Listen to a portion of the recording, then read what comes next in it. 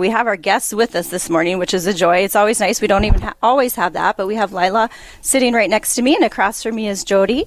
And they are two women who have been warriors, we would say, prayer angels. Others call them on the sidewalk of our abortion facility here in Fargo. And so today we're going to share a little bit about what they do. And let's just start with an introduction. Let us know a little bit about yourself. Why don't you start, Jody?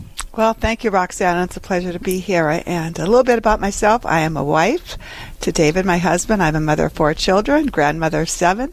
I am a forgiven sinner. I am a child of God. I am a lover of Jesus, and I am passionately pro-life. Amen. Awesome. Wow. Okay, and what about you, Lila? My husband Bill and I live in Valley City. We are members of St. Catherine's Church. Monsignor Dennis Sconsing is our parish priest. I am a member of the Catholic Daughters of America, Bible Study, the Valley City Right to Life chapter, and RCIA. We have a son, Scott. He and his wife, Peggy, have 2 daughters, and one of those daughters has 2 children. They live in Rochester, Minnesota. For many years, I have been in prison ministry at the prison in Jamestown. I love being in this ministry. The men are like my family, and I've learned much from them. Beautiful. Well, this morning we want to focus a little bit on the many years that you've been coming downtown Fargo. You don't live in Fargo, so that's a little bit of a trek for you. But tell us a little bit about your dedication. What has brought you to the sidewalk to minister to the women there? Well, I have been on the sidewalk probably since the 80s when the facility was just off Main Avenue. I was also in Jamestown until their facility closed. I was told at a very young age what abortion is and what it does, and the words have never left me. That may be why I've always been wanting to come to the sidewalk, and I feel so strongly about being there. I want to talk to the women who are coming for abortions and try to help them and try to make a difference in their lives. What is it that you were told all those years ago? Do you remember exactly what it was? Yes, I told it, but I was told that an abortion kills a baby and it wounds the woman. I was told that very young, and I can remember it. It was shocking to me and very upsetting, and I will always remember what I heard. Kids are so receptive to truth, aren't they? Mm-hmm. And that may have been part of my focus to try to help women. How about you, Jody? What brings you to the sidewalk? My story is one of those women that Lila just addressed. So I first got involved in coming to the sidewalks after our gracious Lord forgave me from the personal sin of my involvement with abortion. I took the life of my first child through an abortion. And after that, I lived for 10 years in a very dark place. It was a place of shame and guilt and pain, suffering, isolation, and secrecy. And my life was extremely broken at that time. And it wasn't until the Lord, through His unconditional love, His mercy, His grace, and His forgiveness, broke into those walls that I had built to survive. And the walls of that dark place crumbled down. My pain was replaced with His peace, and my guilt was replaced with His grace. And after that still small voice that I heard very clearly spoke to me and said, and it was the voice of the Holy Spirit, and it said, "Now go and tell." And I have never looked back. I've never looked back. I felt such a call and such a burden for what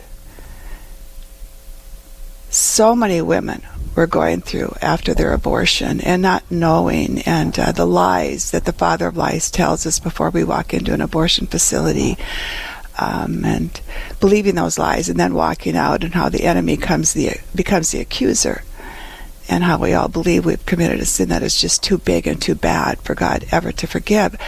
So the death of the child, the victim in the abortion, and the woman that is living in such a state after her abortion is what drew me to the streets. And it's really an obedience to God. I'm there because of obedience to God. It's a beautiful story, Jody. Thank you for sharing it. We're a church of forgiveness, Amen. right? Jesus comes to heal wounds. Amen. I remember several years back, I was at the March for Life in Washington, D.C. If you've ever been there, getting into that march is kind of like a corral, and you never know exactly where you're going to end. Myself and a number of other seminarians at the time, we ended up right behind a number of women who were all holding signs that say, "I regret my abortion." And was very moving for us seminarians to have ended up right in that position and to be with women in your position who had the courage to come, who open up, share their story, seek out forgiveness, and then to have the courage to march in that. What gave you the courage to come out of the shadows, to seek out the forgiveness, to come on the radio and share your story? That's a scary thing, I would imagine. Maybe you've become more comfortable, but at the beginning, that had to be a big choice. The secret that a woman holds within her after an abortion, the estimated number of years that a woman keeps her abortion a secret after her abortion is 10 years.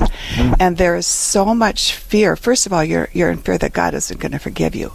I mean, you really are. People don't believe that, but it is so true. It's just like, how could God ever forgive a woman that is culpable in the death of her own child?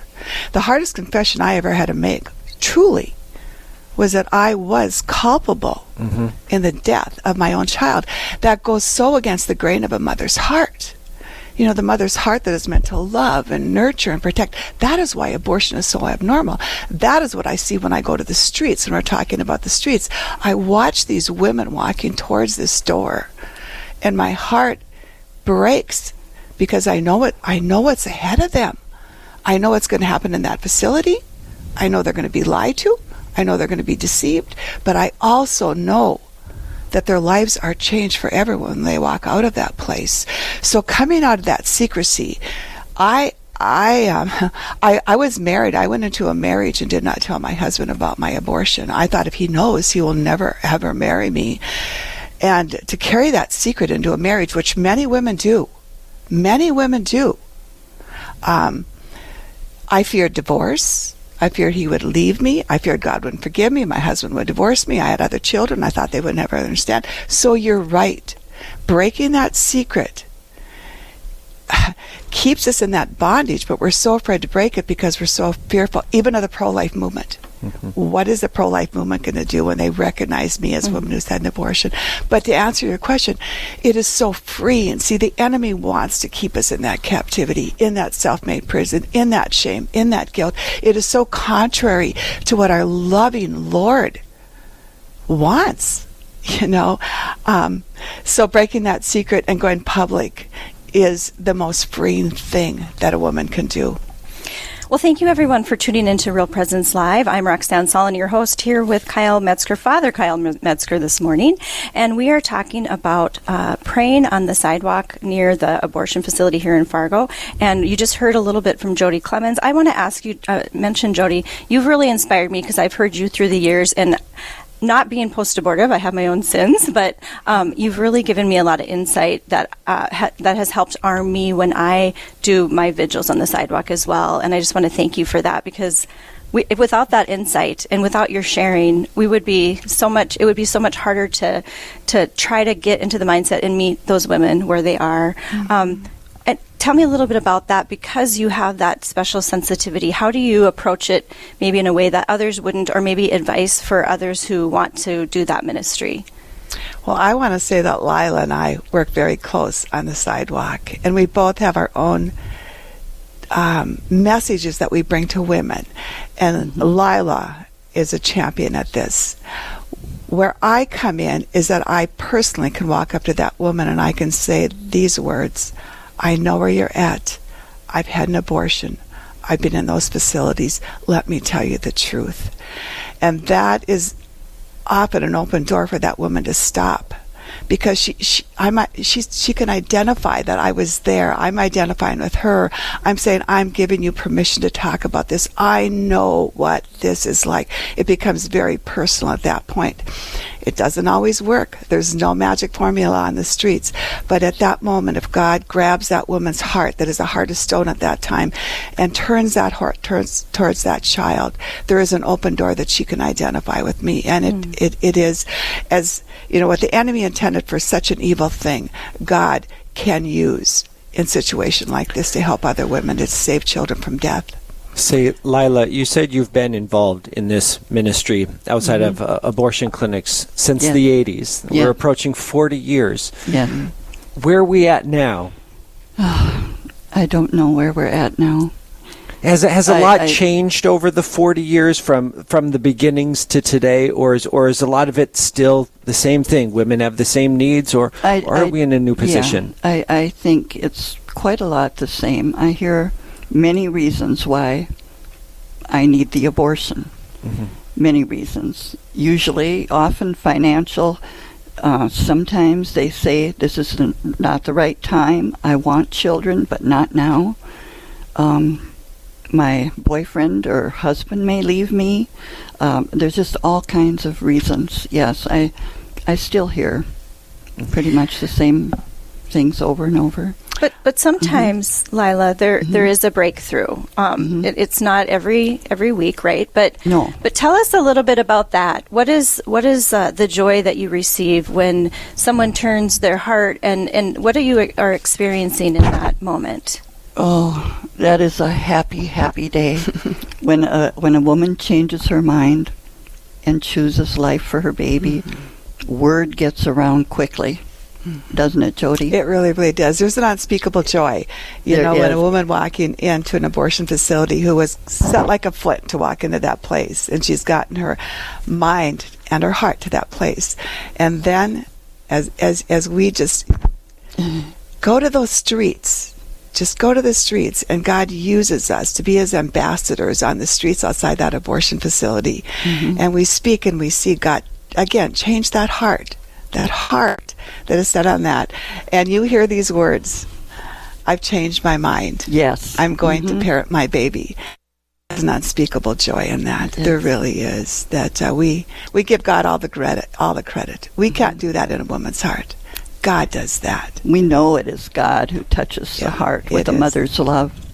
At the very moment she needs to feel His presence. We praise Him and give Him the glory because we can do nothing without Him. And really, we are outside abortion clinics in obedience to God's command. That is why we're there. He says to love our neighbor as ourselves. Yes. And we do that. That is that innocent little child in that womb. That is that woman walking into that abortion facility. We love our neighbor as ourselves. If you just put yourself in that position, if any one of us in this room were unjustly sentenced to die, we were innocent. We had not done anything wrong, just like this little one in the womb, yet we were unjustly sentenced to die. Would we not want someone, at least as a witness to this injustice, to say, this ought not happen, and we are here because we love you? We may not be able to even stop that woman from going in there, but look, we are there because God says you love your neighbor as yourself. And that is what we do. We are out there because of that. If you have a listener here who's never prayed in front of an abortion clinic, never been out there, what would your advice to them be? Well, you know what? It can always be a little bit fearful because we hear that all the time. Oh, I don't dare come. It's a little bit frightening. We know what happens there. But I want to encourage your whole listening audience that to be outside an abortion clinic, you are never alone to start with. First of all, God is there with you. But secondly, there are always pro-life people out there. There's always like-minded people out there who will warmly welcome you. And I want to say this also, and then I want Lila to answer this, but when you go out to an abortion facility, you often think you're going out there for other people. I can tell you where God first works. It is in your own heart. It changes us as individuals when we go out and we really watch the reality of what is happening right in our own city, that little innocent little human beings are dying. Our hearts change and it compels us to go again. And also, I think one of the important things about being outside an abortion facility, and I encourage you to come, is that your presence is a call to repentance. Just being out there is a call to repentance to those working inside the abortion facility, to the escorts that usher these women to the door of death, we are a witness. We are a call to repentance. We are that one saving person maybe that will save the life of this human being. So just come. We welcome you. Don't be afraid. God is with us. Lila, after 40 years, what keeps you coming back? I want to help. I want to make a difference. I don't want the woman to suffer, as Jody has explained how difficult it can be. I don't want that for anyone. I want the baby's life to be saved. It's a grave injustice. Mm-hmm. Abortion is really unjust. So when would people come if they wanted to join you in this ministry? They would come Wednesdays. There's abortions Wednesdays. Every Wednesday in Fargo, about 20 or 25 women walk into our state's only abortion facility. Mm-hmm. And in the last 40 years, one of the things I have seen change is that at one time in our state, we had 3 abortion facilities. Mm-hmm. We now have 1. And I want to encourage your listening audience again to join us in coming outside that abortion facility with a mission to let's close that last remaining abortion facility in our state. Let's stop the shedding of innocent blood in the city of Fargo, in the state of North Dakota, and make our state a safe refuge for children, for women. Would that not bring glory to God on something that we could all join into? You know, over 40 years we've been dealing with this, you know, and 2 of those abortion facilities have closed. Absolutely. 1 left. Wonderful. Come and join us. Come and join us. We welcome you. We encourage you in doing this. I would say come. Just come. Yeah, okay. Come. All right. If this manner of serving is for you, you will know it in your heart. Well, thank you so much, Jody and Lila, to you both. We appreciate your time and also what you do for the sanctity of life, and we look forward to having you back to share a report on the sidewalk.